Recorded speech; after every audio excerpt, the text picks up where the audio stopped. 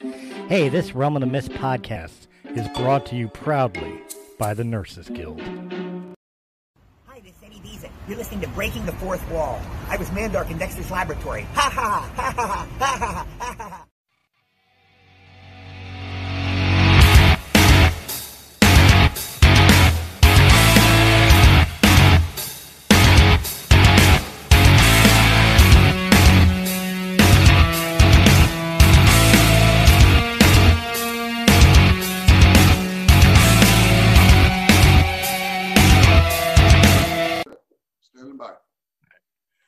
Hey, what's up, guys? Christopher Stolle back for another Breaking the Fourth Wall. I don't have to give a long introduction because you guys already know this guy. He's been on my show before. He is one of the members of the proud sponsorship that we have here at Breaking the Fourth Wall, which is the Nurses Guild. He is the founder of the Nurses Guild, Mr. Kevin Kennedy. Kevin, or Kevin Phillips. Why do I say Kennedy? Kevin Phillips. How you doing today? Good. Kennedy's a nice reference. I like that. Yeah, that works too, right? I'm mixing you with the other Kennedy. So as we had you on before, just to give a quick recap, you are the founder of the Nurses Guild, which is an at-home nursing care provider out of Fort Lauderdale, and I'm blanking the other city, but basically in Florida. Boca Raton? Yeah, Palm Beach. Palm Beach and Boca Raton. And not just physical therapy, occupational therapy, speech therapy, therapies that we can do at home where the patient doesn't have to travel to the hospital. People don't like to be in hospitals these days, so it's a good service. And now we're able to offer it to vets, which is what I'm here to talk about. Absolutely. Vets now have the ability to break away from the Veterans Administration healthcare system. If they are waiting more than 30 days for an appointment, qualify to go outside of the VA. Through home health, we have services, particularly for the vets. I'm a Vietnam-era veteran. Thank you for your service. It took me about 10 years to reintegrate. 10 years and a drinking problem is what it took me. Real quick, was the 10 years because of how bad the PTSD was, or would it be more attributed to the fact that during the Vietnam era and subsequently we really didn't take care of our vets as well as we should have, as we do now? We had to hide that we were vets. When you applied for a job, you did not check that you were a vet because it would be used against you. Right. At that time, we were getting called baby killers, or we were being spit upon when we returned. So we hid that fact just for our own employment. It was a sad time in this country.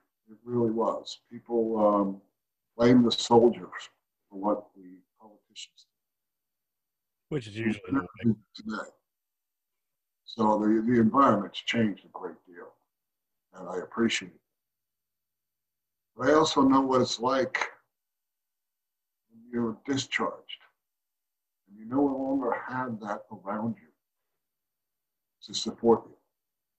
You're on your own, and you're the loneliest you've ever been. I can't tell you how many hours I spent staring at my ceiling, just immobile. And I can't blame my drinking problem on PTSD, as I probably was genetically predisposed to have that drinking problem. Right. But rather than coming to a head at age 45, it came to a head at age 27, 5 years after I got out. I had completely stopped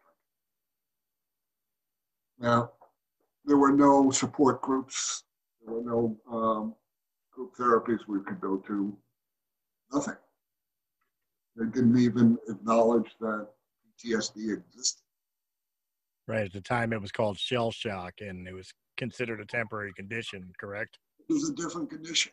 Shell shock is from concussion, repeated concussion. It's called now CTE. But those days, everything was dropped into that category.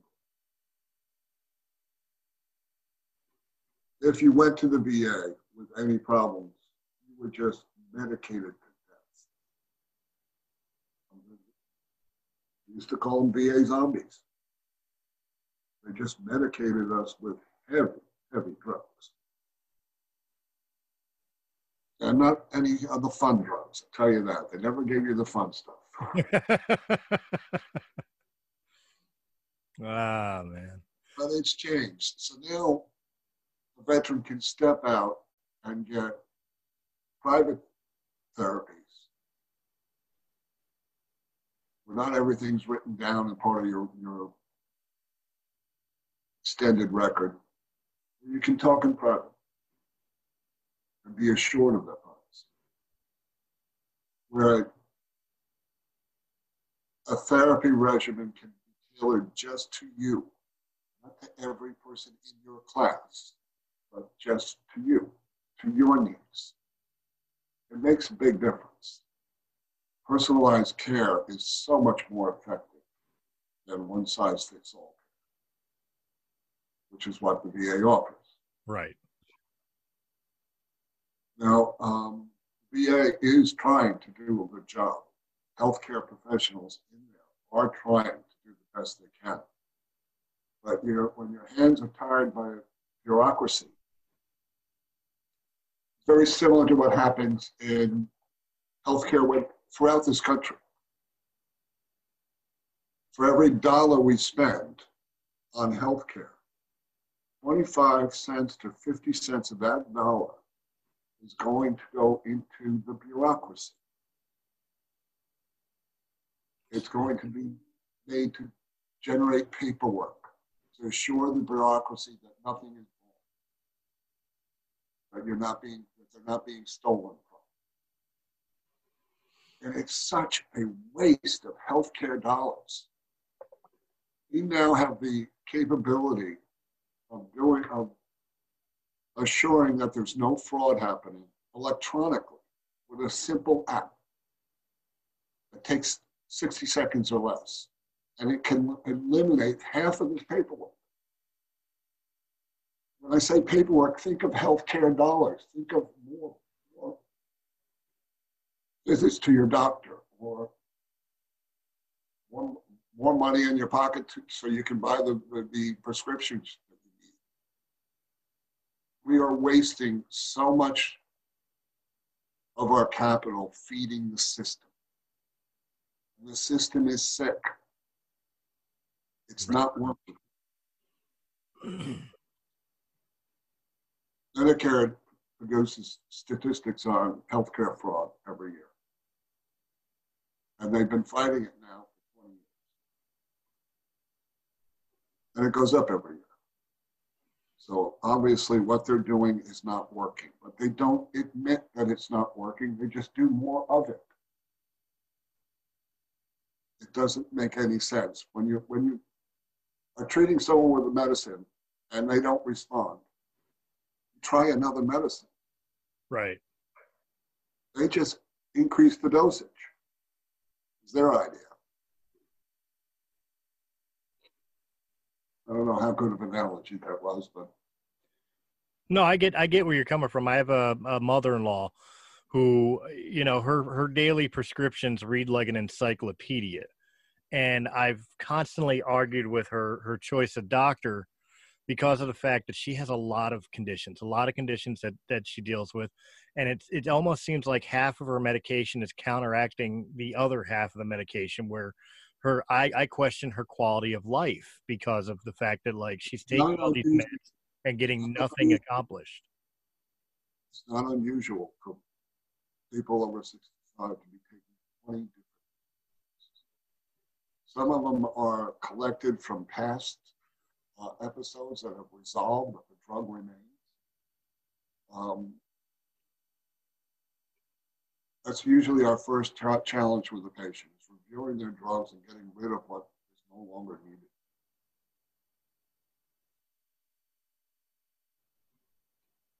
That's my fear for her, because I mean, her doctor, like you said before, her doctor always seems to want to just up dosages, or, hey, let's try this variation of the same drug. You know, in my mind, and I'm a third party. Of course, I'm a third party, but to me, it feels like he's just throwing spaghetti at a wall and waiting to see what sticks. A lot of this comes from our specialty approach to medicine, where no doc takes care of all. Right. Takes care of the heart, one takes care of the stomach, another one for your kidneys, this one for your arthritis, and this one for your neurological problems. Each one of them is going to prescribe something. It's rare for a patient to walk out of a doctor's office without a prescription. That's the minority. So each one of these docs is going to write for something, just to prove to you that he cares and he's treating you. But he does not know the other drugs you're on. Who can remember 20 drugs? Right. What drugs are you taking? So he does not know the full complement of what you're taking, and he's prescribing in the blind. It's very bad medicine, but it's done every day. And this is how people end up on 20 different drugs. It's a shame. Now, those drugs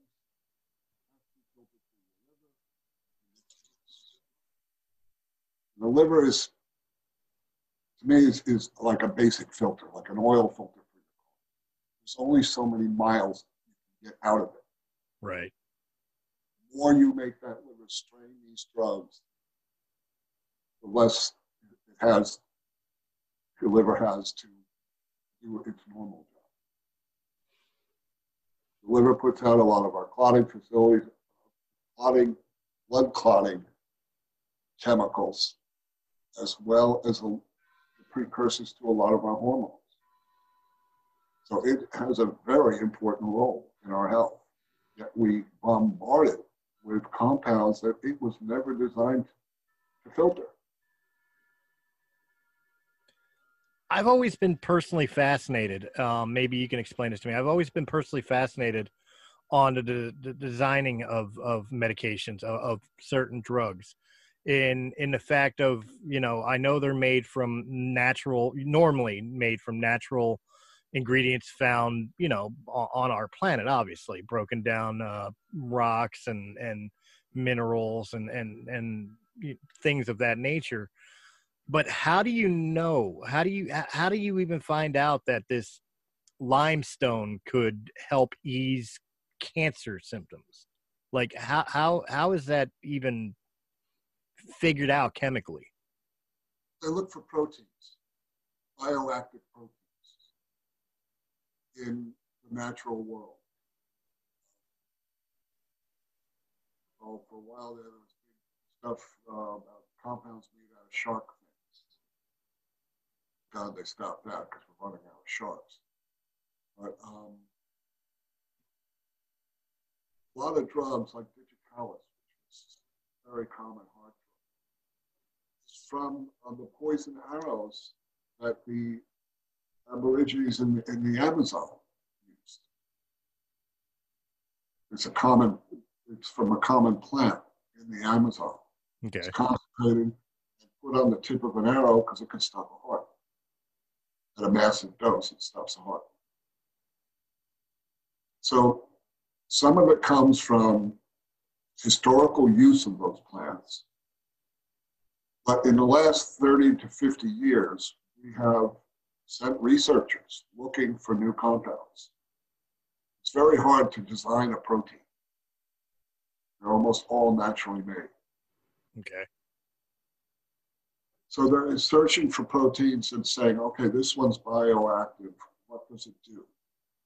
So they'll give it to mice to see what it does. Once they find out what its actions are, then they can tailor it into a drug. Now that's the good stuff that our drug companies do. A lot of that's out of the National Institutes of Health. They pay for our tax stuff. But a drug found there somehow ends up a for-profit drug company. even though our tax dollars paid for the research.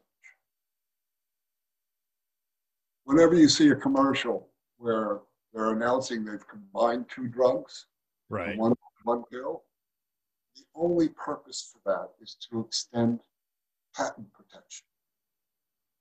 Because now I added a new drug, a new compound to my drug whose patent is running out. Now I get a whole new 20-year run of exclusive use. These are not done for our benefit. They're done for the corporations, for the shareholders. Why do we pay 5 times what everybody else pays? Give you an example. They come up with a each shot that they put into a joint takes away a lot of arthritis pain. Okay. And here it costs about $1,400 a dose. Holy cow. I can buy it in Switzerland for $120. Switzerland cuts out a lot of middlemen. My wife gets 3 of these shots a year. So every time I'm in Switzerland, I buy a bunch of it because it's saving me 90%. And that 90% is literally corporations, middlemen, marketing, column A, column B, as opposed to just, cost of medicine and distribution.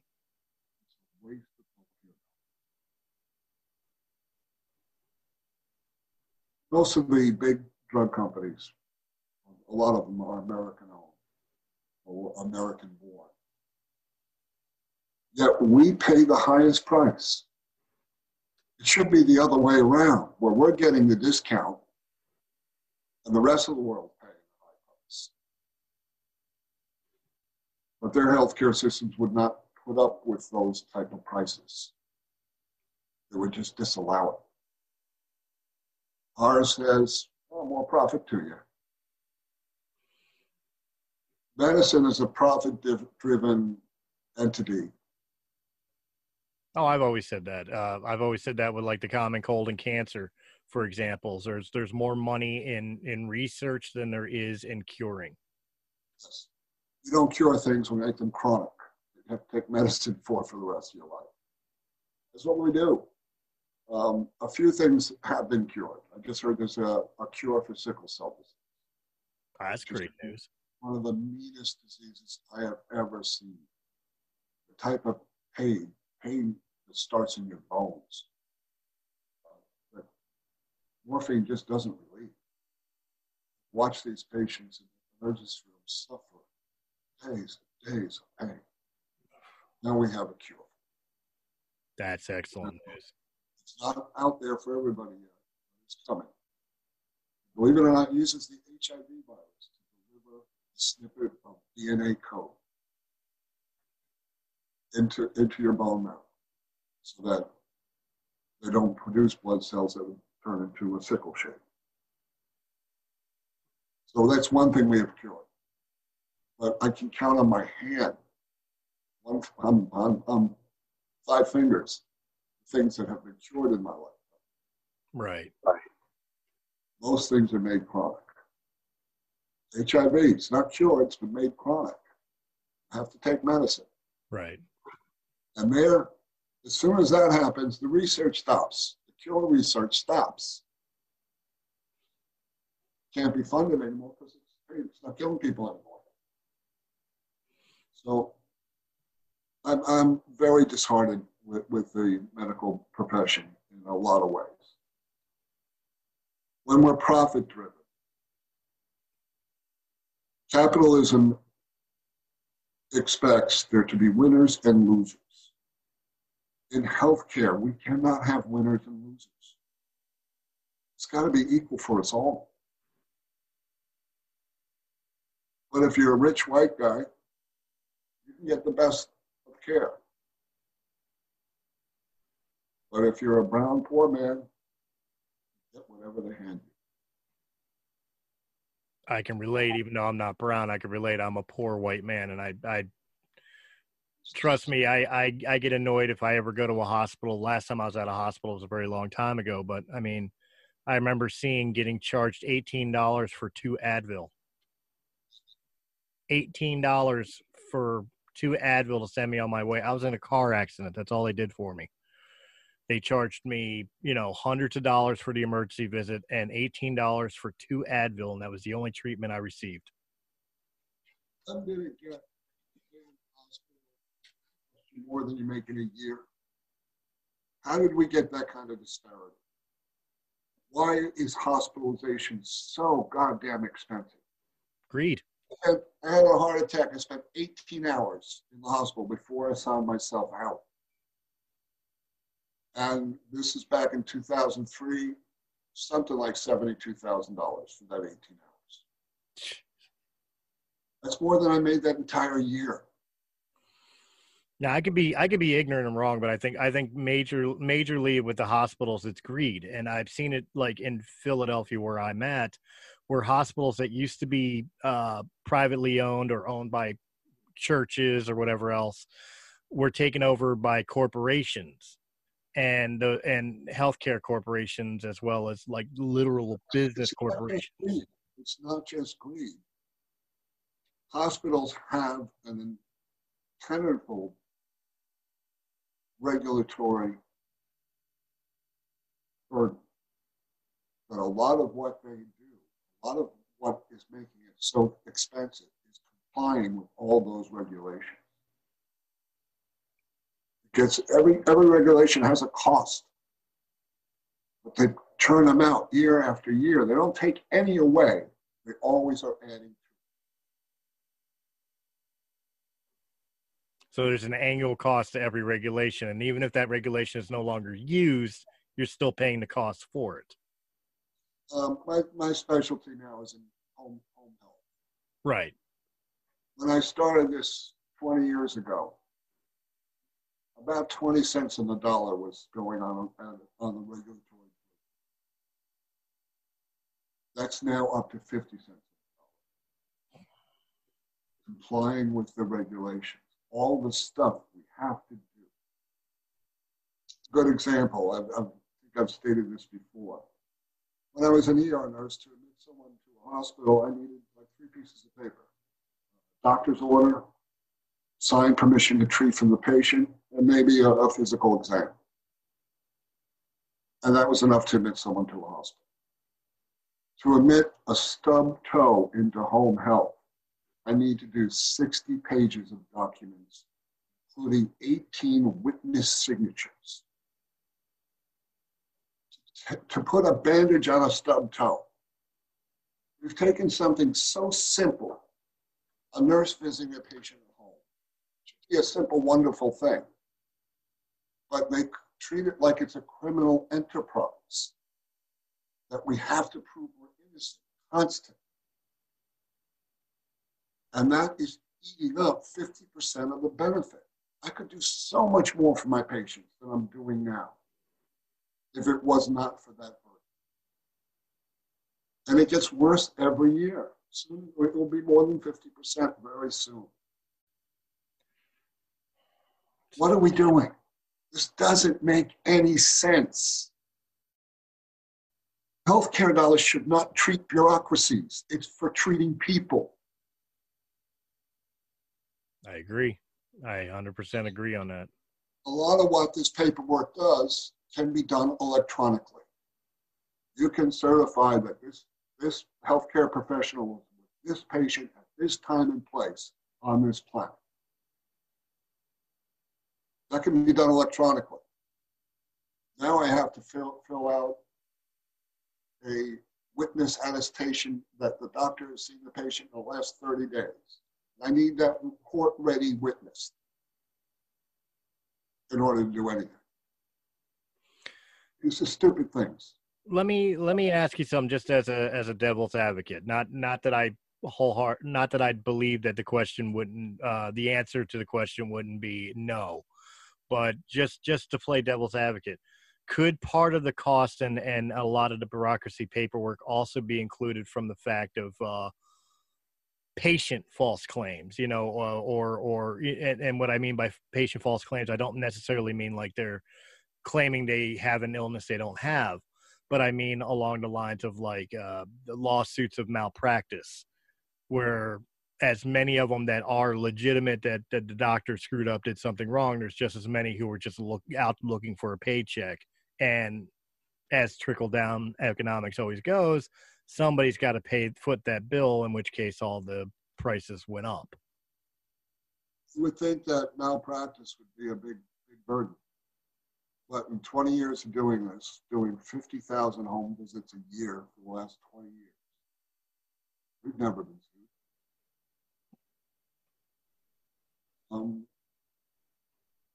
I don't think. Just to be clear, I wasn't necessarily meaning the Nurses Guild. I was meaning in general. Not as litigious as it's made out to be. Malpractice suits are rare, and sometimes they are 100% justified. Right. Medicine does not do good policing its own. It should not have that ability. There should be outsiders. Patients should be the ones policing us. Because you'll never get a doc to say one thing bad about another doc. It's their fraternity. They just don't do it. Right. No matter how outrageous it is. I've seen some pretty outrageous stuff. So malpractice has a place in our healthcare.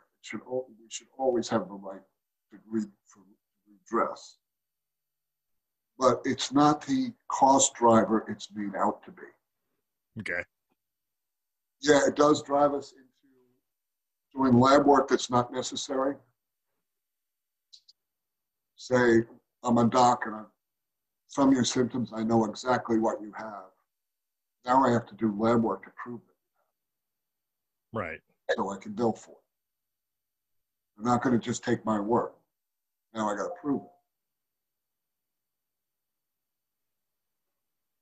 Then there's a bunch of drugs that I call the don't sue me drugs. You'll go to the hospital for a head wound and put something that nausea with you. No, not with a head wound.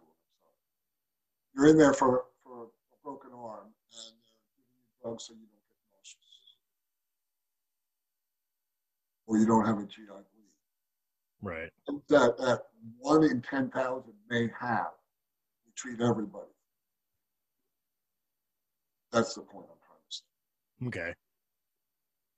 We overtreat just because things might happen.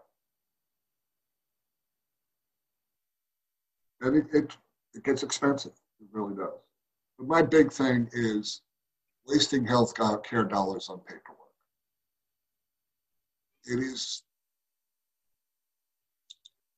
I thought when we went to electronic records, this would decrease because you can get things to auto fill out and all that. But no, it didn't work that way. Everybody that expected computers to speed things up, go to the DMV and see how quick things work. Yeah. No, things haven't sped up. They actually take longer because there's more information the computer's asking for. So wasting our healthcare dollars, feeding a bureaucracy. You wonder why it exists. I've always questioned, and I mean, again, it could be my own ignorance. I've always questioned the need for things like health insurance, with health being a, God-given right. In general, I've always questioned the fact of why I would need insurance when I can walk into a hospital and be treated because you're not allowed to block me. Now, okay, maybe that's a little different for like personal cares like the Nurses Guild, or for specialists and stuff like that who can refuse patients.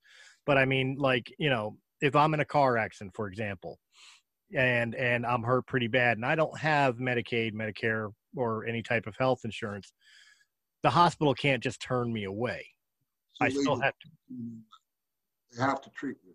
Right. So But I've always. treat the first chance they get. Right. And I mean, 2 weeks in, if you don't have insurance, you're leaving the ER, going home.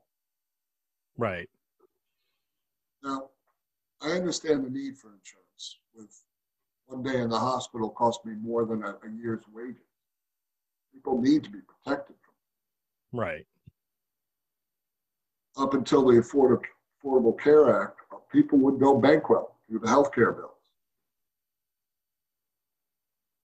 Another thing that would happen, kids will have let's say mom's getting dementia. They move all her assets away from mom, so now she qualifies for Medicaid. Between Medicare and Medicaid, in hospital, it's called the gold card. We see people having to do things like that just to survive the financial hardship of getting sick, which we're all going to get sick. Right. No one dies without a diagnosis.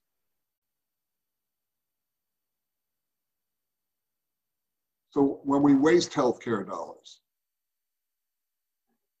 it's even more painful since they're so scarce.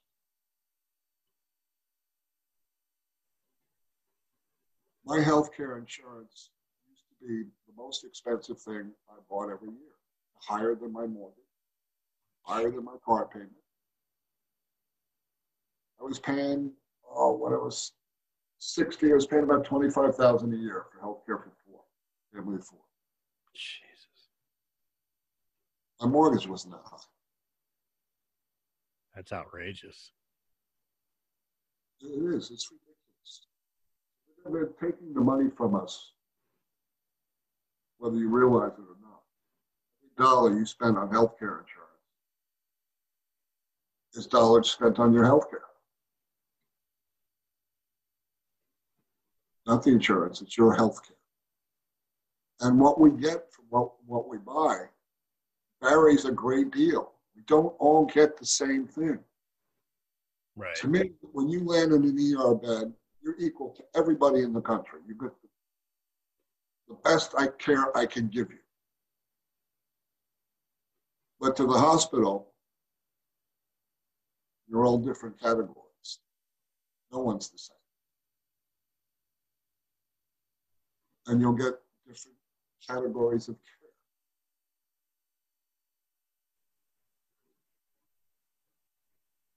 We have, as a country, put the doctrine that all men are created equal. Right. And that's probably the last time we're equal. Just on the day we're born.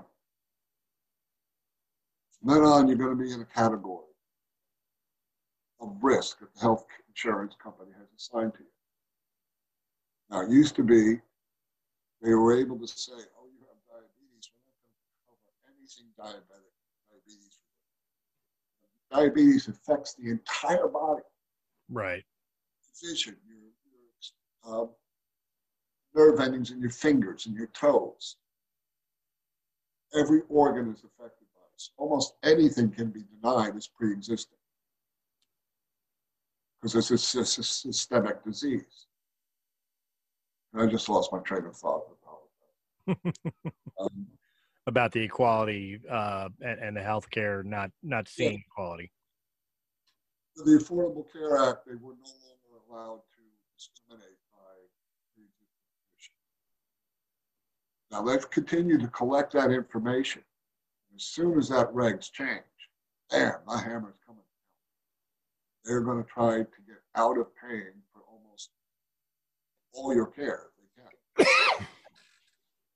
That's the crazy thing. You buy health insurance, and what you bought is an organization that's going to try real hard not to pay anything. Right. Not try hard to pay it on time. Not try hard to make sure you've got the best care.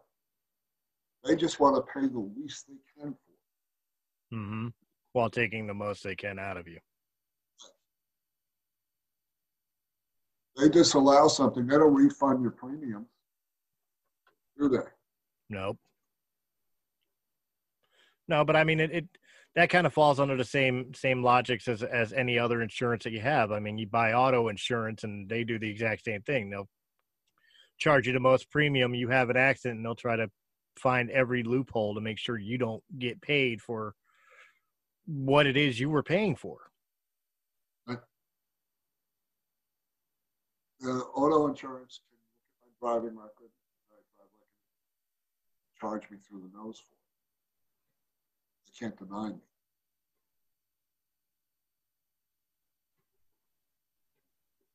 Maybe they can.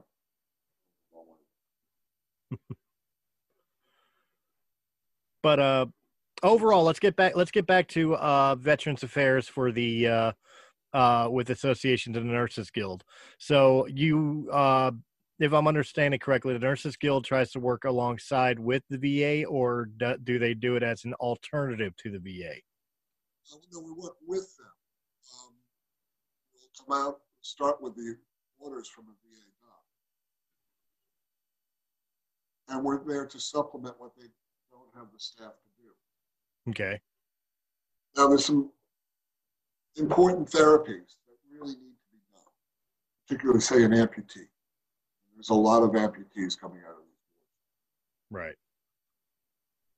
You've lost your left arm. Now you've got to learn how to deal with the world one hand. Just buttoning your shirt can be an immensely challenging thing. Right. There's a specialty called occupational therapy. It has nothing to do with your job. It has to do with learning to live with the disability you have.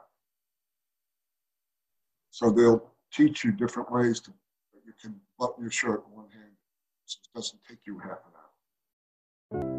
The following is an important message from the Nurses Guild of Florida. We know COVID has many scared, and many of our seniors are even afraid to go to the doctors. Just the thought of being exposed to all the people in the waiting room, in addition to the doctor's staff, is a risk many don't want to take right now. However, putting off health care makes most conditions worse. The Nurses Guild has the solution. One that exposes you to just one person. Call your doctor's office and have them order a nursing assessment from the Nurses Guild. We are a 5-star Medicare home health agency. Your registered nurse in full PPE will perform a full head-to-toe assessment, vital signs and medication review, pulse oximetry, even an EKG if needed. Lab work and x-rays can also be done at home. Our registered nurse will discuss all of this strictly and directly with your doctor and get you results. All of our nurses and home health aides are fully screened, supervised, and COVID tested.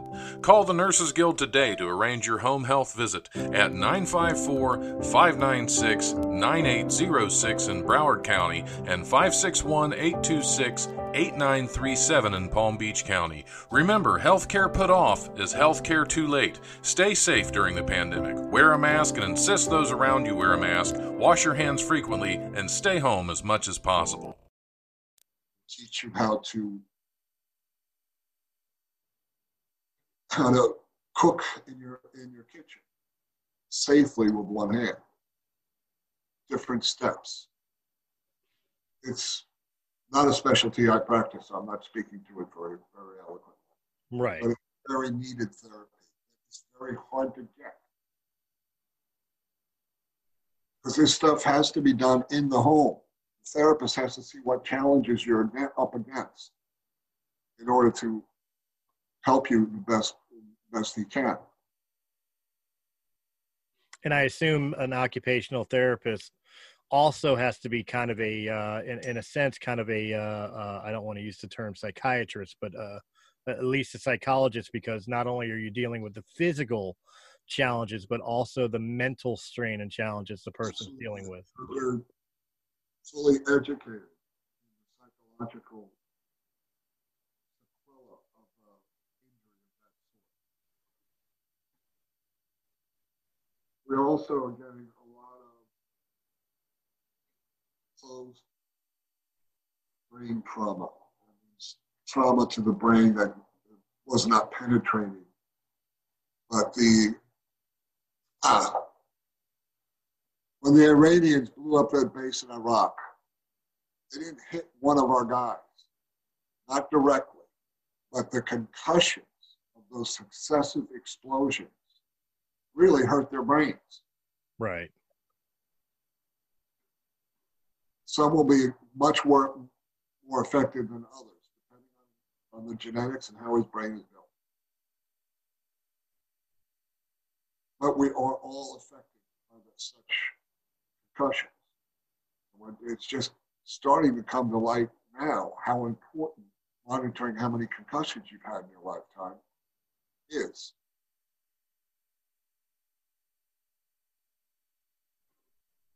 Each brain injured person is unique as his brain was. So you and I experience the same force against our brains. Right. We're going to have different effects. Because it's not only the genetics of your brain, but the biochemistry of what's happening in your brain at that moment, and your past experience. You may have had 3 concussions before this one. This is the one that puts you over the line to where now you can't remember things. And I may have only had 1. Right. So each brain injured person is different. So the therapies need to be designed specifically for that person. Not one size fits all. And bureaucratic medicine will give one size fits all answers to these type of questions. If you step out of the VA system and use the Nurses Guild, you get therapies tailored to you, tailored to your personal experience. It makes a world of difference. It really does. Do a lot of psych nursing. A lot of psychiatric trained nurses. Talk therapy. No one wants to pay for it, but you get it in home health. It's important. It's probably one of the most important things we can do for them. Listen.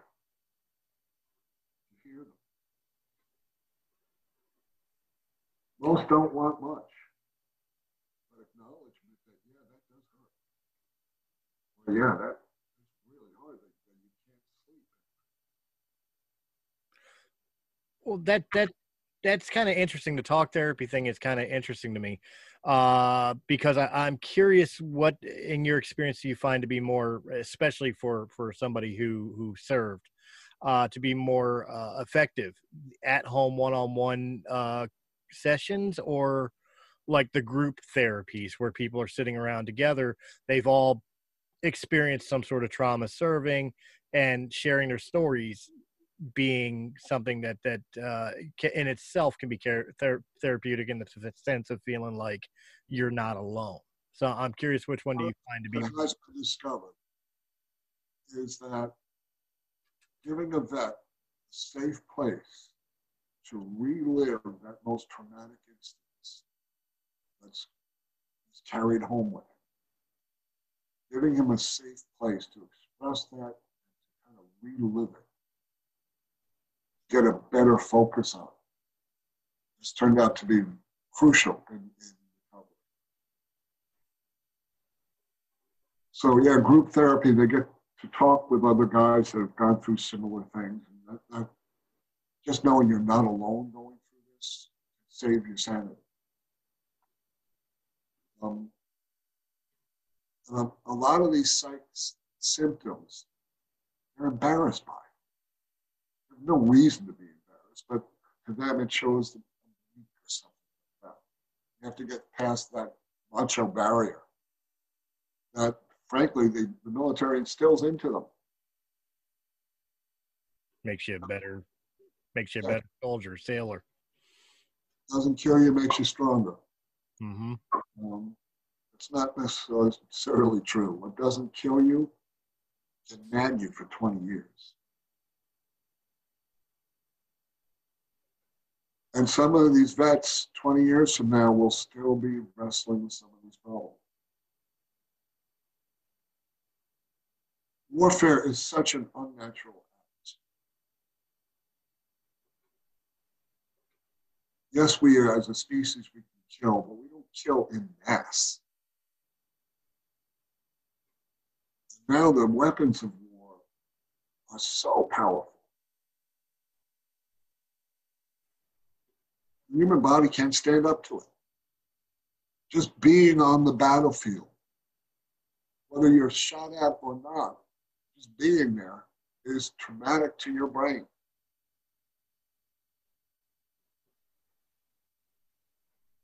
No, you're not wrong. There's a saying in medicine that your biography becomes your biology. What you live through dictates how you will live in the future.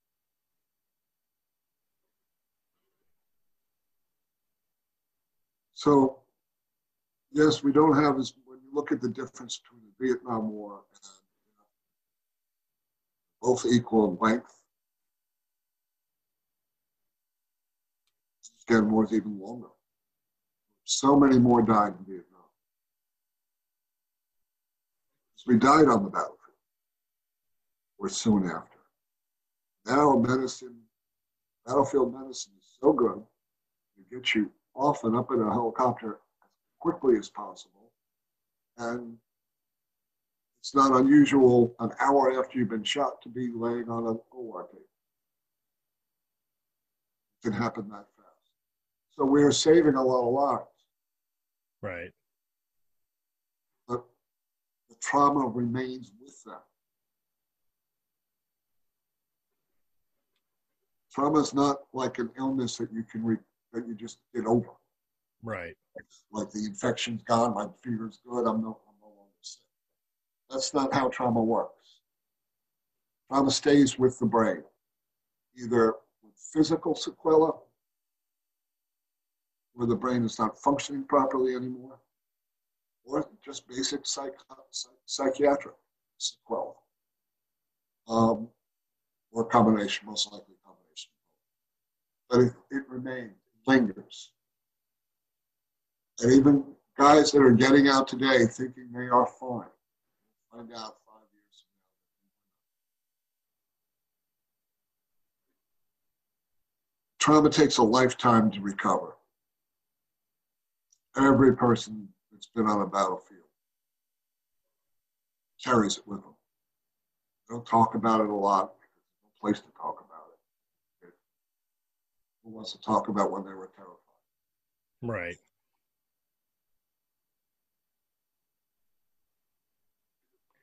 Man, you're not wrong. I really wish we would stop talking. It is so bad. It eats people's lives.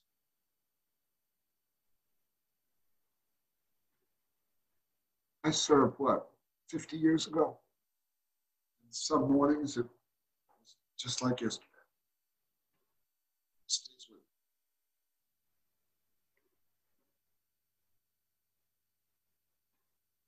So for vets, if you're waiting for more than 30 days for an appointment, according to the regulations, you can step out of the VA system and use an approved provider. It took us 2 years to jump through all the VA hoops to become an approved provider. And I'm probably gonna, if they hear me on talk against them the way I have, I'm probably gonna lose that. I don't think we said anything too disrespectful. I hope not. Because I am here to help. And that's the big thing to take away from this at the end of the day is the target goal is to help those who need help. It's not, to for lack of a better term here, have a pissing contest with another entity. Well, add to what they do. Not denigrate. And we can add a great deal of finesse that bureaucracy size the VA is just not capable.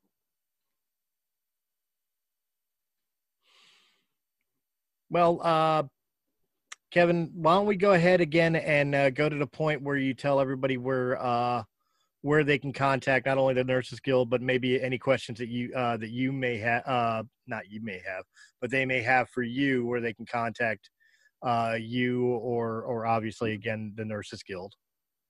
Nurses Guild's got a nice website. Just Google the Nurses Guild. We are unique. So we're not hard to find. It's all I'm explaining what the Nurses Guild is. 20 years ago, Medicare started sending out to its patients an explanation of benefits. And at that time, I was a bedside home health nurse. I've done 30 years of critical care, blew out my back. I went into home health because there's no listing in home health. Simple as that. I discovered that maybe 15 cents on the healthcare dollar, the patient's benefit, was actually getting to them in the form of care. The rest was being eaten up by a series of profit takers that had nothing to do with clinical care at all. Never touched a patient, but yet driving a nice Porsche because of that patient. So my objective when I started the Nurses Guild was to get the maximum amount of care I could to the bedside. And we got that up to 60 cents of the dollar in the year 2014. nice. Now we're hovering around 50 cents. Because I'm spending the other 50 cents feeding a bureaucracy. Half the money now goes to Medicare itself. Doesn't make sense. Medicare is an insurance payer, but they take half the money back for themselves. It's so inefficient. Anyway, that's the reason the Nurses Guild came to an existence. Our whole motivation is to get patients as much care as possible. Nurses are advocates.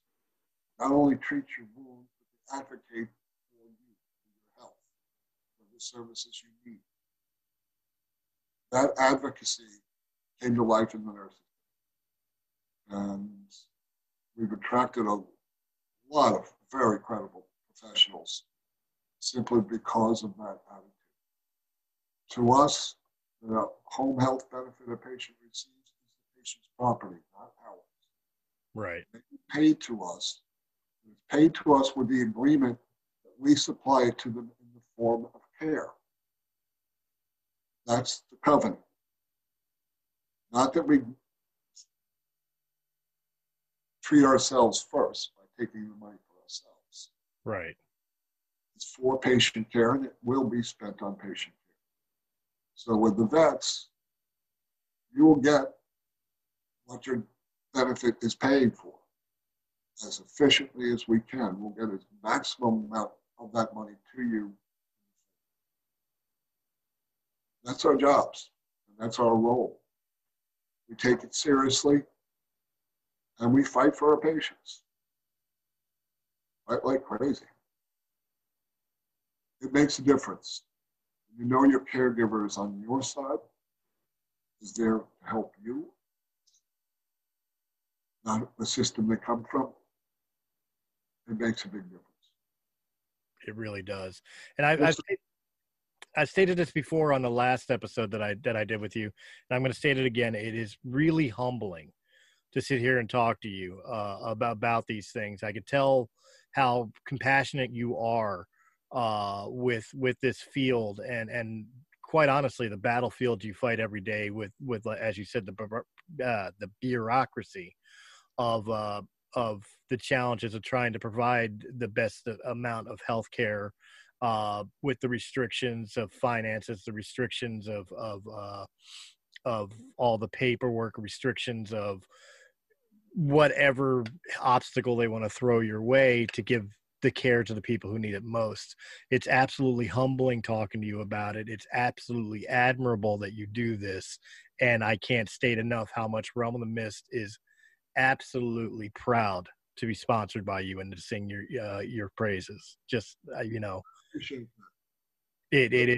it is absolutely breathtaking how much the healthcare system is really against health. True. But You know, I roll off numbers, 50 cents on the healthcare dollar, that thing. What it means in real life is Mrs. Jones can remain in her humble little one-bedroom apartment, not living in a nursing home this year, because I'm able to bring them the care she needs to her. That once a month visit where we come and give her medicine, injectable medicine she needs, can keep her out of an institution. We all fear being put into another nursing home, losing control of our own bodies and someone else in charge of us. Goes against the American grain. Right. Someone else is going to be in charge of your body. We fight it like crazy. I once took care of a retired New York cop, him and his wife. And he was in his 80s. Had to put him in the hospital. He pretty much knew this was his last rodeo. That if he went in the hospital, he wasn't coming. When the fire rescue guys showed up to pick him up, he pulled his service revolver, held them all at gunpoint. I knew this guy. I'd been treating him for 5 years. Right. He was so afraid of losing control. What happened next? That he held everybody at gunpoint. Oh, wow. His wife told me he had no bullets. She took the bullets out a month before. And I believed her. So he's in his bedroom with fire rescue outside the door, cops with blood guns, ready to shoot him. I walked in there, I said, give me the gun. And he had it pointed at my abdomen. I reached for the gun. Click. Oh, wow. I still hear that click. That's great. But I'm telling the story in that here was a sane, cogent gentleman who was so fearful. He was willing to be shot by the police rather than lose control. Wow. That's how powerful these fears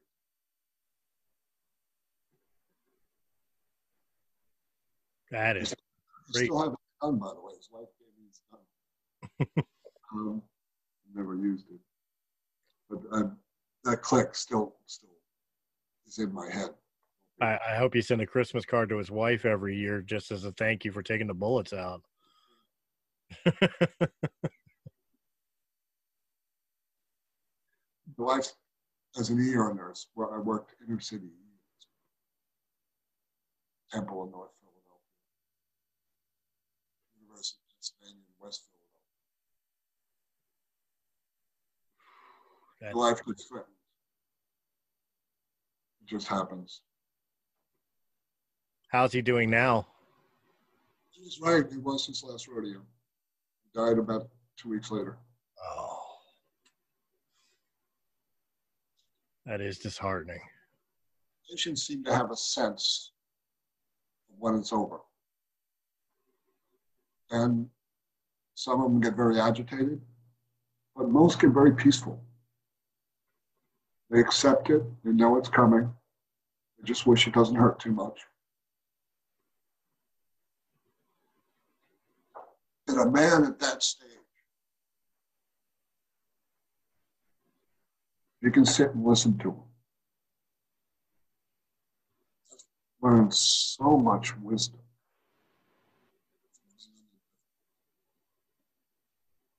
Tell you the truth at that point. Soon to face their creator, they stop lying. Right. And they tell you what the stuff that matters to them. Anybody ever mentioned it? Talk about the people they love, history of this, how they might have affected the planet themselves. what mark they've made.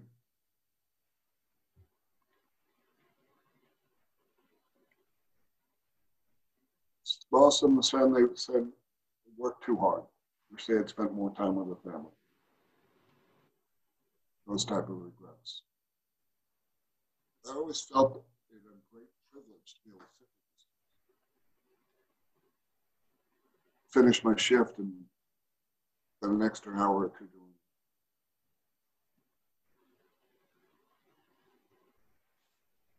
it. I would sit when, if I wasn't there, no one would. Particular affinity for street drunks. My grandfather died. And then I worked in it's called Thomas Jefferson University. Great institution. It had a clothing room. The ER had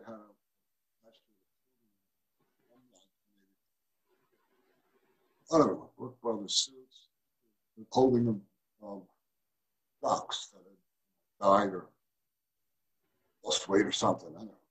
Just amazing clothing. Every Sunday, I would take one of my street drunks into our decontamination room, shower them, give them a haircut, put them in a suit, sometimes with a cane, and send them home, visit their family. They now have seen. And that was my deal with them. I'll do this for you. You always clothes and shower and all that.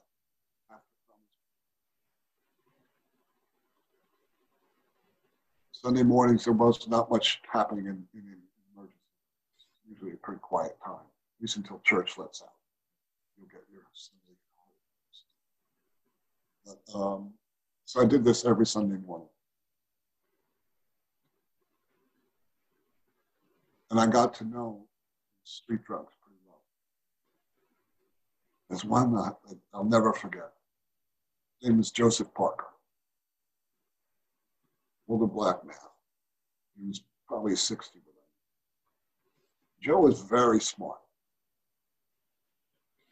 Even though he lived on a steamboat, he knew that you could sue Philadelphia, the public transportation is called SEPTA.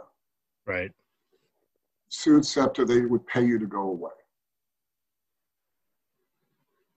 So he would stand at a bus stop all day, watching where that bus stopped, where he could pretty much nail within a foot where it was going to stop. Then he'd jump in front of it. Oh, like it stopped. So I had Joe Parker as an EMS case hit by a bus. You're expecting, when you hear that over the radio, you're expecting pretty bad stuff. right. Almost never hurt. When he was hit by a bus and he had it on record and he had it on the EMS record, he could sue them. Eventually, his luck ran out and he fractured his femur. Oof. In wintertime, which is tough on a street drunk, not being able to be mobile. You have to fight for your steamboat. And Joe eventually died because misjudged a bus. Was not healthy enough to fight for his steam grate. We had a winter that year that -10 for 2 days.